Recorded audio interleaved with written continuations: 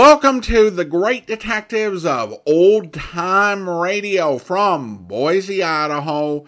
This is your host, Adam Graham. If you have a comment, email it to me, box13@greatdetectives.net. Follow us on Twitter at Radio Detectives, and check us out on Instagram, instagram.com/greatdetective. If you are enjoying this podcast, please follow us using your favorite podcast software.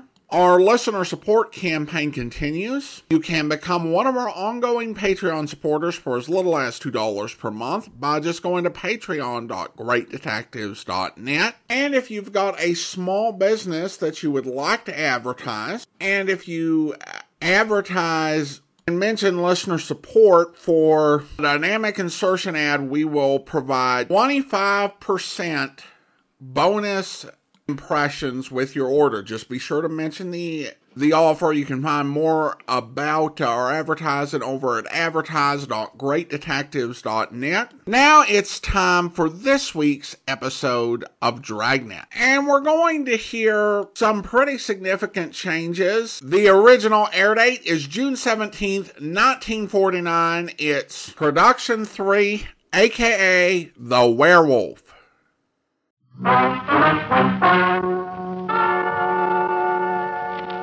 Ladies and gentlemen, the story you are about to hear is true.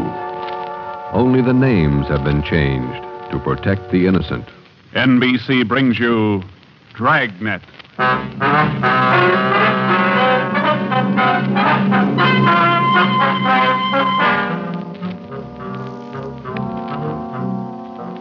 You're a detective sergeant.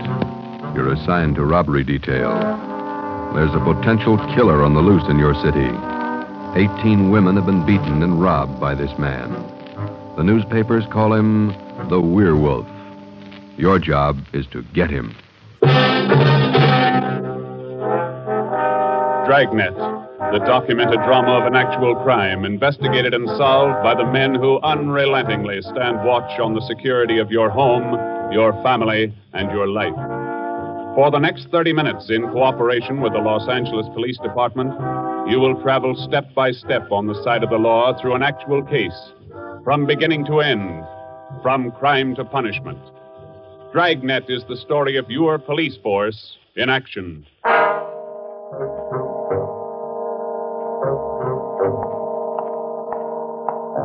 was Thursday morning, February 2nd.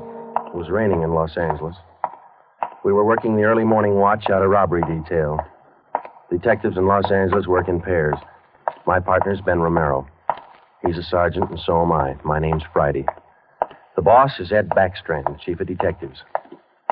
I was on the way back from the teletype room, and it was 3 a.m. when I got to room 27A, robbery detail.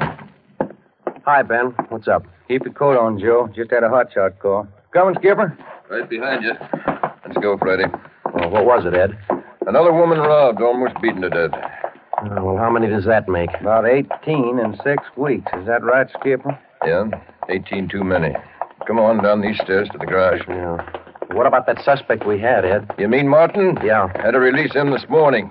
But I got a good tail on him, Henderson. Yeah. We got any report yet? Nothing definite to hold him for. Here's the garage. Let's hustle it. Right.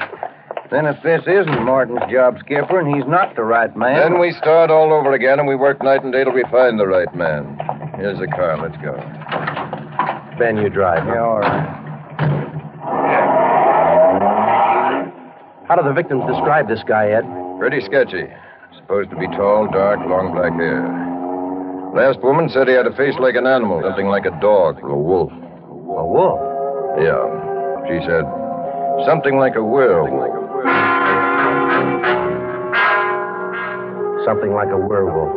Well, he almost had to be that, judging from the way he operated.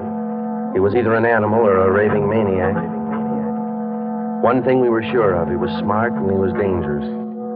For almost 2 months, he'd prowled the streets in a stolen car in the early morning, usually between 3 and 5 a.m. And the victims were always lone women, most of them waitresses, coming to work or going home. He dragged them into the car, robbed them, beat them until they were unconscious, and then throw the body out into the street. That's just what we found when we pulled up to the curb near the corner of 8th and Grand. One cruiser car was already there, and so was the ambulance. About a dozen people were standing around looking at the crumpled figure of a woman sprawled out on the sidewalk.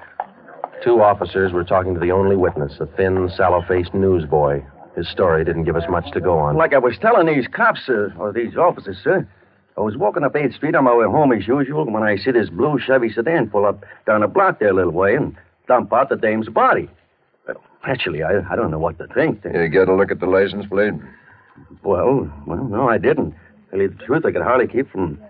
Well, I was just plain scared. Well, what did you do after you saw him throw the body out, son?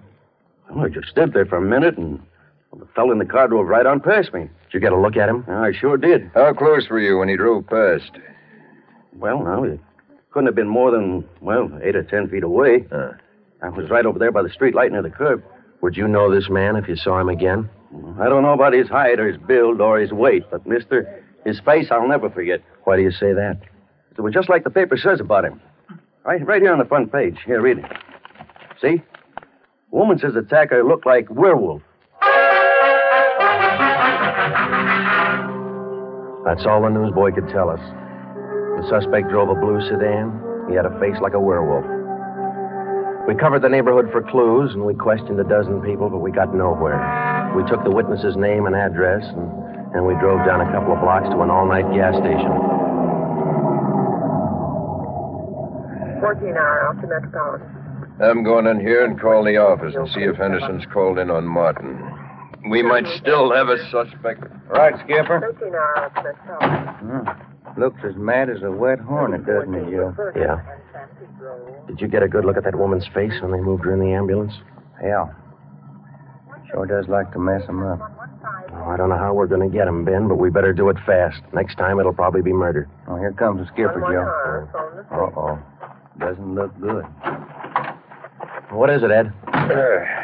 Just talked to Henderson. He tailed Martin to a bar in Long Beach. He hasn't been out of his sight for 2 minutes since yesterday. Martin's clear. And we're right back where we started. Yeah, with one more half-dead woman in the hospital. Well, how about that stolen car, Skip? Wait a minute. Get that radio up. Okay. Code 3, ambulance dispatched. Code? Attention, all units. On Grand Avenue between Venice and Washington, a woman, victim of robbery and attack. Code 3, ambulance to task. Code 3, red light and siren. Come on, Friday, let's roll.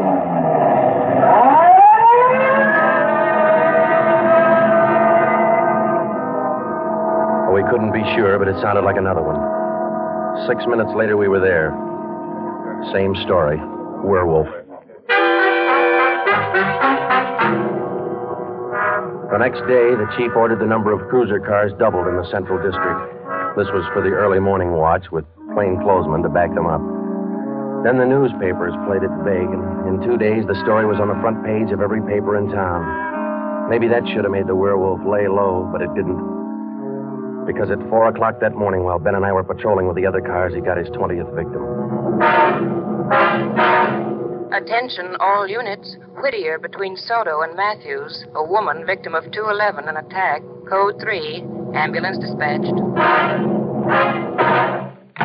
Here's a report on that blue sedan he used the other night, Joe. Found it out on Anaheim Telegraph Road. Any luck with it? Not one fingerprint we can use. Anything else? Nothing. Well, how about the auto theft detail? Same old story, Joe. He steals a car, uses it once, and then drops it. Never leaves a thing behind. Well, that's great. We're sure moving fast. How about that big guy you picked out of the lineup this morning? Oh, I checked his alibi. It's perfect.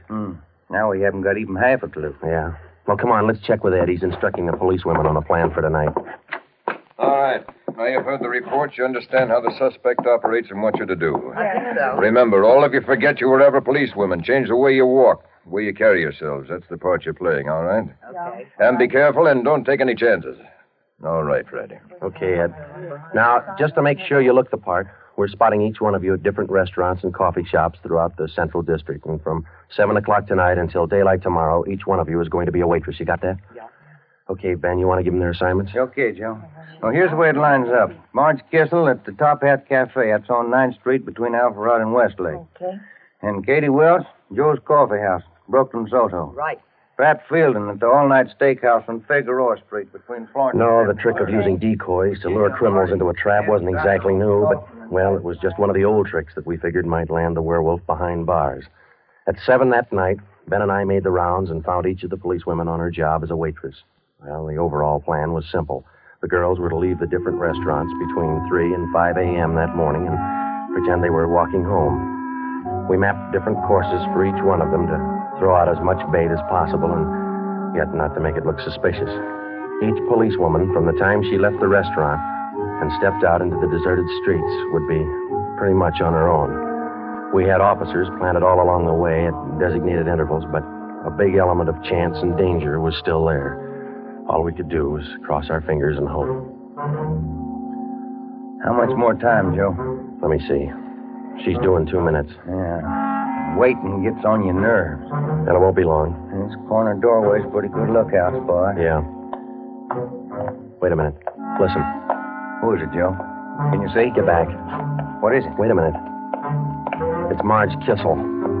There's a man following her, a big guy. If it's the werewolf, where's his car? I don't know. Maybe he changed his plans. Get back. Here they come.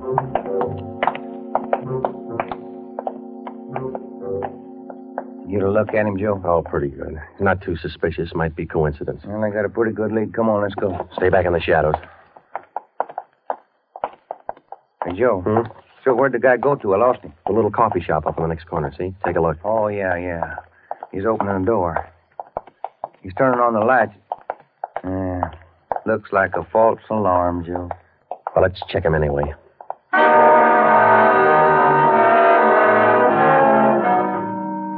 Well, I didn't think we'd be that lucky on the first try, and we weren't. We asked the man a few questions, and it didn't take him long to show us he wasn't our man. He owned the coffee shop.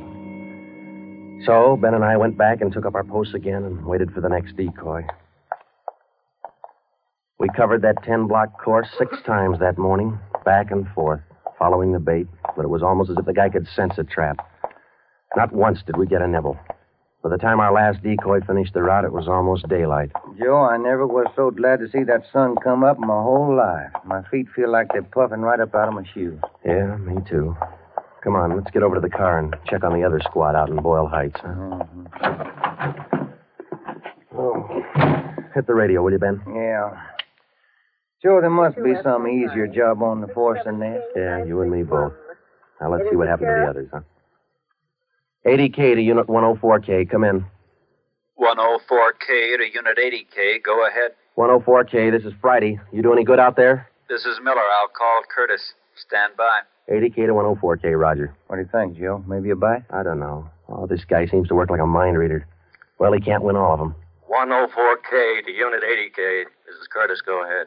This is Friday, Al. How'd you do out there? Any luck? Just checked in the last gal, Joe. Eddie Welch, not a sign. Okay, Al. Have the men check in. 80K clear. KGPL. Okay, let's go, Ben. When we finally got back to the office that morning, both Ben and I were ready for some sleep, but it didn't look like we were going to get it. We just about finished going through the overnight reports for some kind of a lead when the phone rang. Robbery Friday. Hi, Joe. This is Wilkerson, auto theft. Hi, Wilkie. You got something for us? Not much, Joe, but it might work into something. Just got a report in on a pair of stolen license plates. Oh? Yeah. I'm not much of a hawkshaw, but I figure there's just a chance it might be your werewolf boy. How come? I don't know. Maybe just a hunch. After 13 years in this business, you get to know thieves pretty well. Sometimes you got to even think like them. Okay, Wilkie, thanks. We'll check by in a couple of minutes. Right, Joe. What do you have to say? Pair of license plates stolen last night. Wilkie's got a hunch it could have been our man. Well, might be an angle, Joe. If that werewolf guy'd hang on to one car long enough, we'd have a chance at him. Well, he's too smart for that. I don't know, Joe. Sooner or later, he's going to make a mistake. Yeah. Come on, let's check with Wilkie. Well, we checked with Wilkerson. We got the best piece of news we'd had in days. On the average, 95% of stolen cars are recovered or located within 24 hours. In the remaining 5%, Wilkerson, by a simple process of elimination, narrowed down the number of cars the suspect might be driving. Wilkie figured 6 cars. There they are. Now, I'll bet you if you picked up your man tonight, he'd be in one of these cars. Let me see, huh? 2-door black sedan, yellow convertible, another sedan, green, blue coupe, black coupe, and a gray convertible.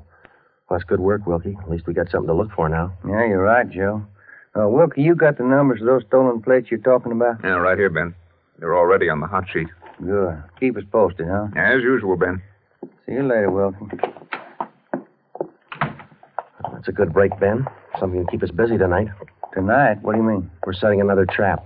Same thing as last night. Same police women, same everything. Yeah, only this time let's hope he steps into it. You know, Joe, this werewolf character's getting me mad.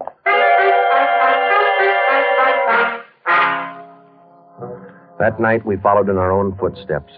We planted the policewomen decoys in 3 separate districts, and a few minutes before 3 a.m., our squad of men took up their positions.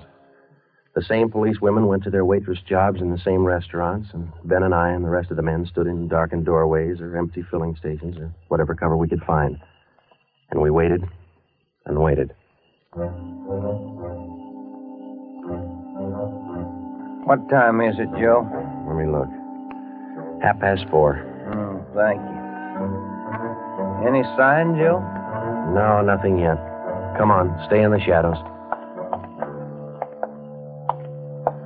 That's the way it went all through the early morning. The same plan over and over again until daylight. Ben and I'd check in at the station, go over the late stolen car reports with Wilkie, catch a few hours sleep at home, and then come back and do it all over again. The next night, and the next morning, and the night after that, and the morning after that. 5 days later, Ben and I were ready to call it quits. I'll admit it, Joe, I can't figure it. The guy's either psychic or else he can smell a cop a mile away. Yeah, well, at least we got that stolen car angle left. Did you check with Wilkie yet this morning? I'll give him a call now. All right.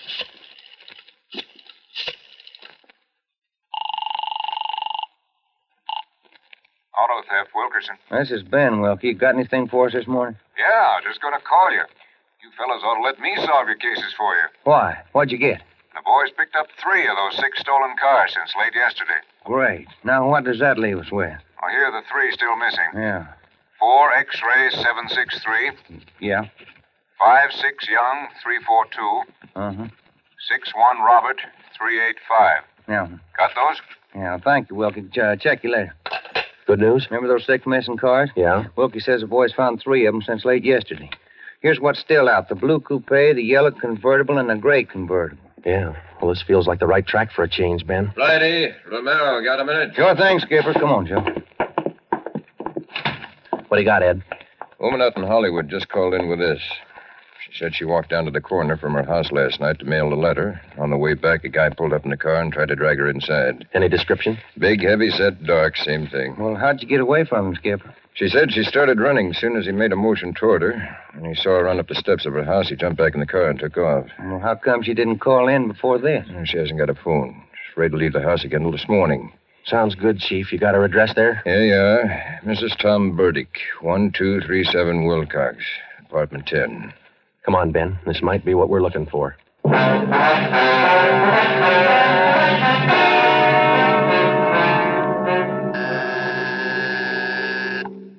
is it? Who's there? Sergeant Friday, ma'am. Police. Oh, just a moment.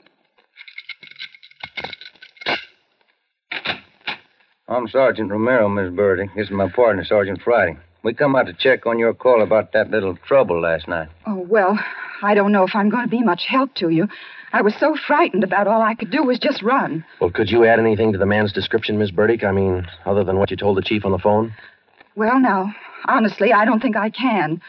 All I saw was this tall, dark man jumping out of his car and starting for me.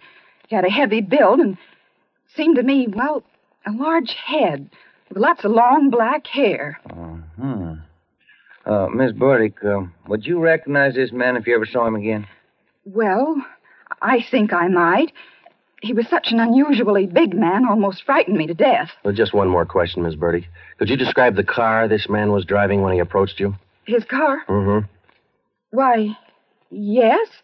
It was a gray convertible. Miss Burdick, are you sure of that?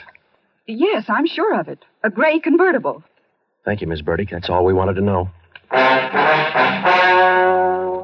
Sometimes when you're on a case, you can chase yourself around in circles for weeks trying to fit together just 2 little pieces of a yard-long jigsaw puzzle.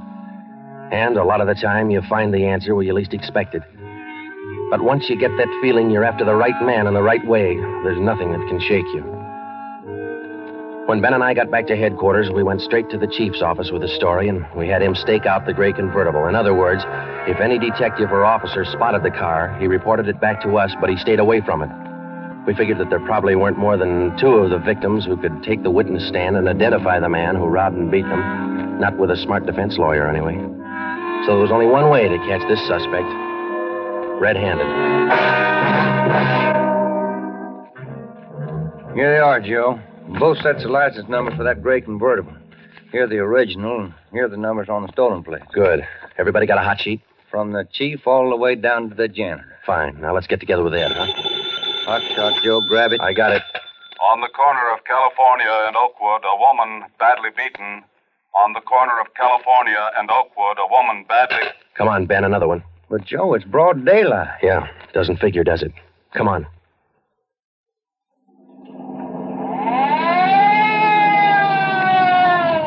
That vacant lot over there, Joe. 2 plainclothesmen and uniformed officers were keeping the crowd back. An ambulance was drawn up by the curb, but it was empty. When we got down to the rear of the lot, we found out why. They were waiting for the coroner. The woman was young, not much more than 30.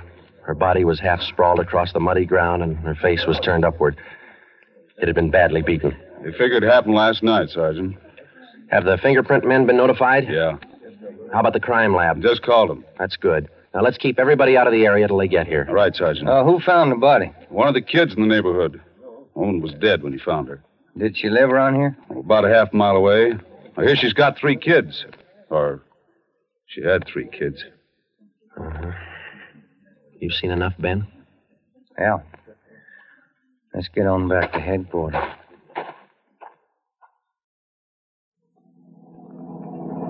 All the way back to headquarters, Ben and I planned our next move. And by the time we got to Ed Backstrand's office, we knew exactly what had to be done. When we told him about the Werewolf murder, he didn't say a thing for a minute. He just stared across the room at the calendar on the wall.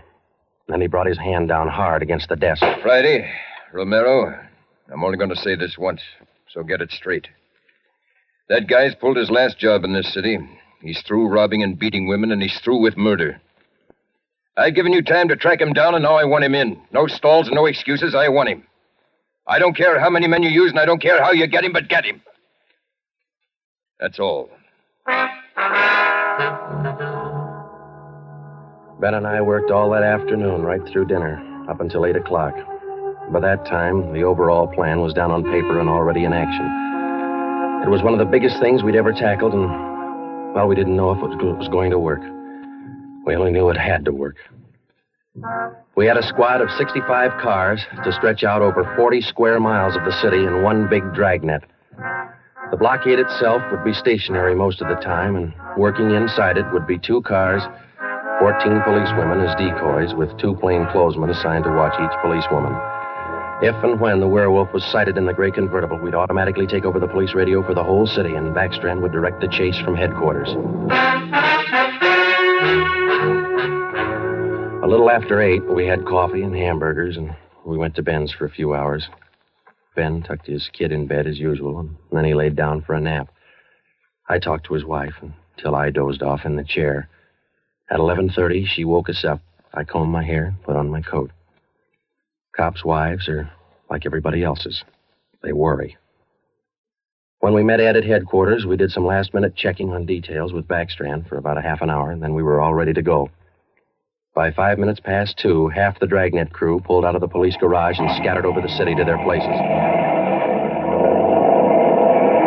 By 2:35, the other half pulled out, and a few minutes later, Ben and I followed. At 3 minutes to 3 that morning, Backstrand took over communications and checked every car in the operation. Stand by. 617. It was a good start. Every man in his right place by the right time. The trap was set. All we needed now was to find our suspect, the Werewolf, inside. Control 4 to Unit 80K. Control 4 to Unit 80K. 80K to Control 4. Go ahead. This is Backstrand standing by. 80K, roger. Clear. KGPL. Okay, Ben. Now let's go find him. I got a hunch, Joe. Let's try the Wilshire district first. Sounds all right to me. Let's go.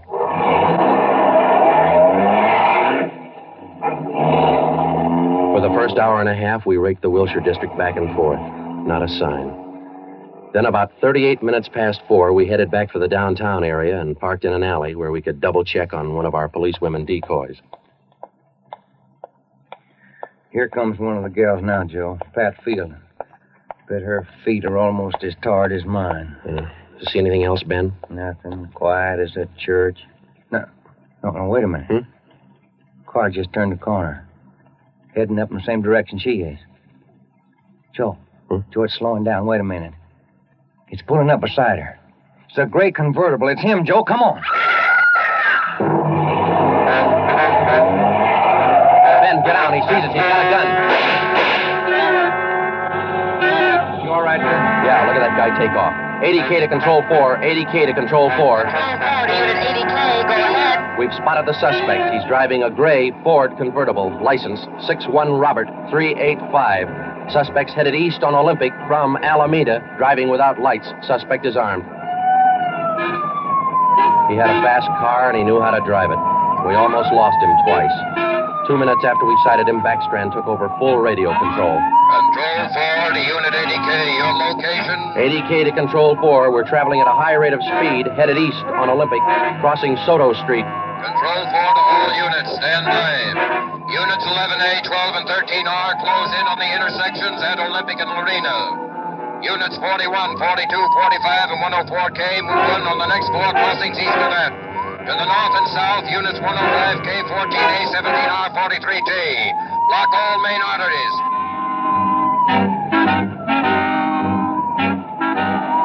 In the next half hour, the 65 cars in the Dragnet had pulled in like a noose around a 5-mile area. Ben and I hoped it was just a matter of time. Unit 80K to Control 4. Control 4 to 80K, go ahead. He's headed north on Fresno Street, crossing Whittier Boulevard. Attention all units. 80K now pursuing suspect north on Fresno from Whittier Boulevard. Units 15, 105K, 11R, and 18A block off the intersection on Fresno and 4. Hey, Ben, up there ahead. What's he trying to do now? Look, he's turning around. Yeah, and he's coming right for us. Watch it, Joe. Look out! Pretty close. 80K to Control 4. Control 4 to 80K, go ahead. Exchanging shots with suspect. Watch it, Ben. Here he comes again. Sure likes to use that gun, doesn't he? Sure does. Hey, Joe, look. Look, he's turning east. He's running for Hollenbeck Park. Yeah, 80K to Control 4. Control 4, go ahead. Suspect just drove up over curb and into Hollenbeck Park. Control 4 to all units. Control 4 to all units. Converge on Hollenbeck Park. Suspect is in the park. He's armed. Use caution. Code 3.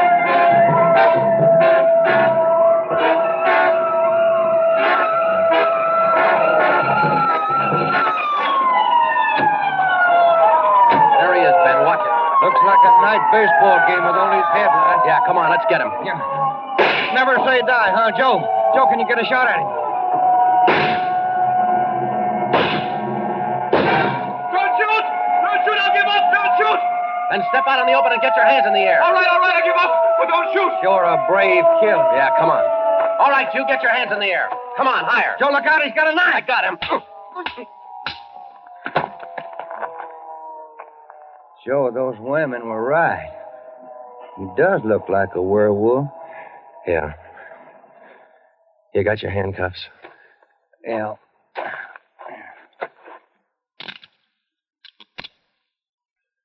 Okay. Got a cigarette? I've been out for an hour. Little place across the street. Maybe we can get some there. Okay. There's the crew from the 41R. Hey, fellas, take him into robbery, will you? Okay, Friday. I think there's a vending machine in there. Uh-huh.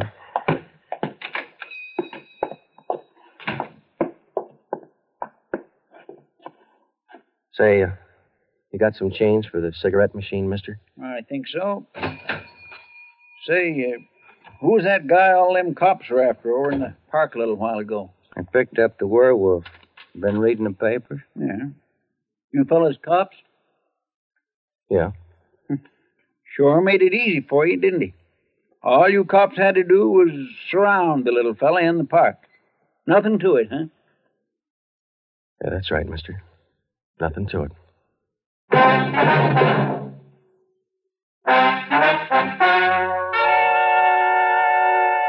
The story you have just heard was true. Only the names were changed to protect the innocent. Walter Barton, known as the Werewolf, was tried and convicted and is now serving a full life sentence at the state penitentiary.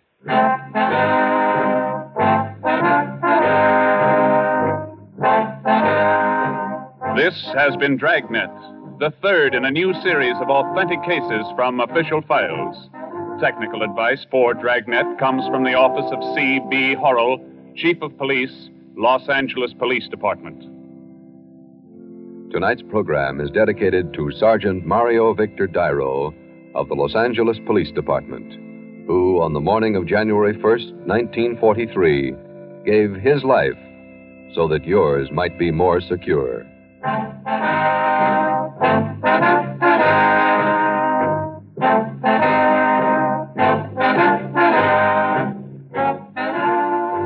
Dragnet came to you from Los Angeles.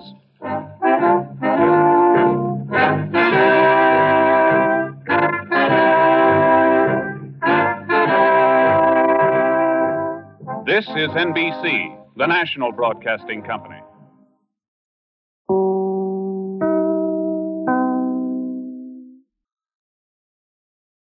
Welcome back. The music is the biggest change. And really, compared to last week, you can just hear how essential that theme is. Now, there's going to be more tweaks with the music as we go along. There's still not quite that rhythm and the exact cadences of the incidental music, but it's definitely come a long way from the previous week. Also, having the narrator explain the disposition of the case, I think works.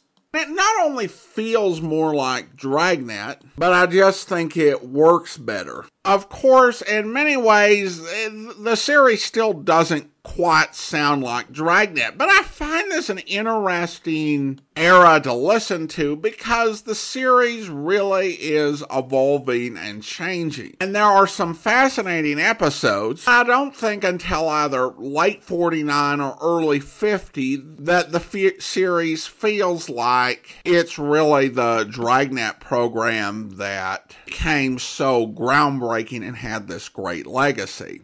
In terms of the story itself, I think this was an absolutely solid case. And it was pretty well balanced. There's a lot of the legwork, quite a bit of the tedium and the long repetitive hours that went into the case, and all the leads that didn't go anywhere. And then you just have a fantastic climactic yet realistic police chase. And the citizen comment was just perfectly clueless but representative of what a lot of people who don't know what they're talking about on a given subject will say. And Friday's response was perfect. It was one of those classic sardonic Dragnet lines, and the advantage of being sardonic with clueless people is they don't know that you're mocking them. And you can't get written up. Listener comments and feedback now. I did a poll on YouTube for opinions on Tales of the Texas Rangers, and we had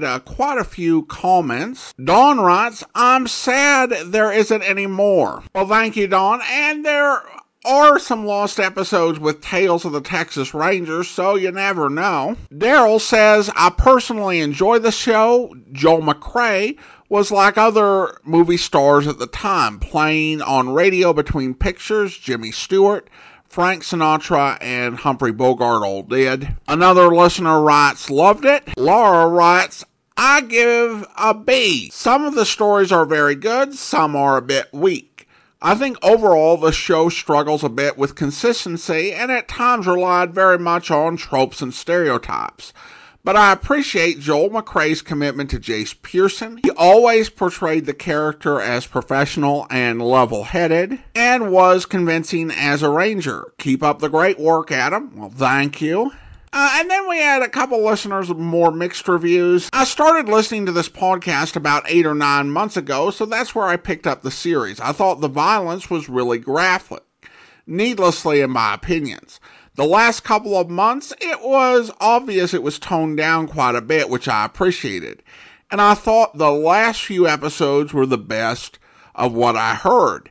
They had to get more creative and not just rely on violence. They were able to explore different types of crimes, not just brutal murders. What keeps it out of the great category for me was that it was a bit too, I'm not sure what the word is. The sheriff is of the weak sidekicks, are one step above idiots most of the time. Too cringe for me. Of course, that makes Ranger Jace the hero, and with a movie star in the lead, I can kind of understand that. So much for realism, though. Well, I'll take the point about the sheriffs.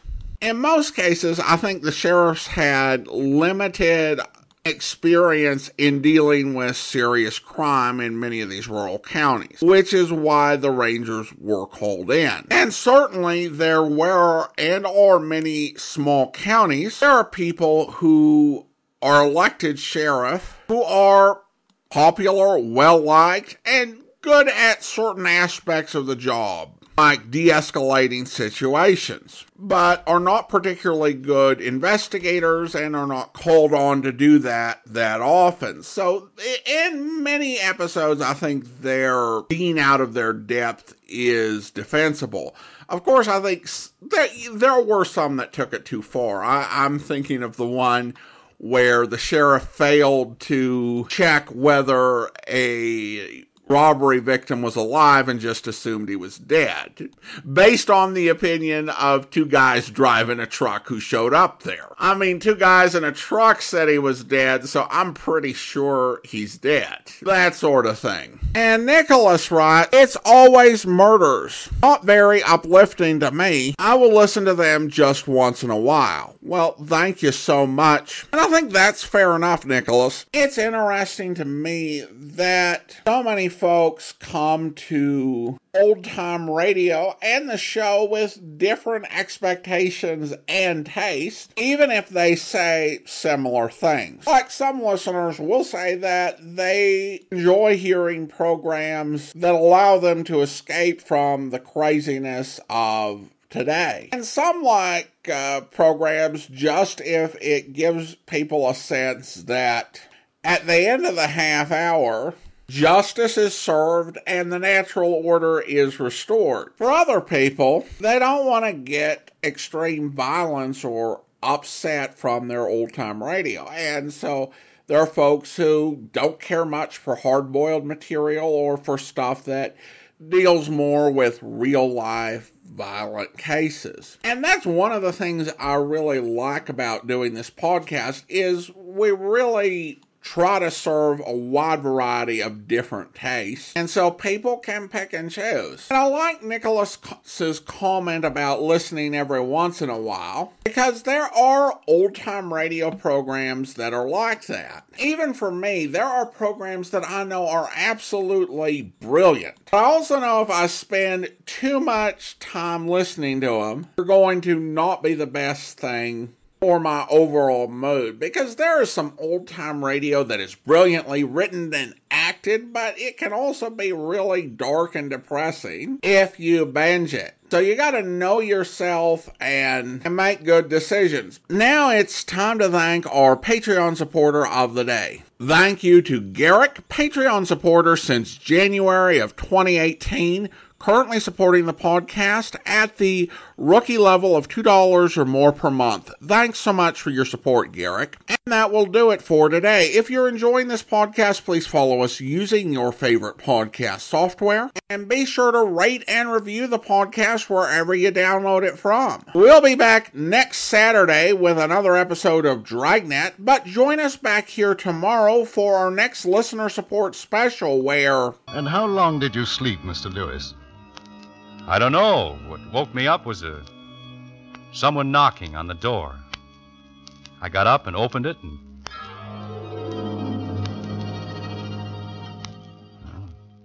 that's all I remember. Who was it at the door? I don't know. It's just like the lights went out. I don't remember a thing until I woke up here this morning. I see. Do you know where you are? No. This is a hospital for the mentally ill. This is the Floridale Hospital for the criminal insane. Criminal insane? I'm not insane, and I'm not... I've had a blackout, that's all. Does that make me a criminal? Oh, no, it's the other way around. The crime caused the blackout. Crime? What crime? What did I do? I can't tell you that. I hope you'll be with us then. In the meantime, do send your comments to box13@greatdetectives.net. Follow us on Twitter at Radio Detectives and check us out on Instagram, instagram.com/Great Detectives. From Boise, Idaho, this is your host, Adam Graham, signing off.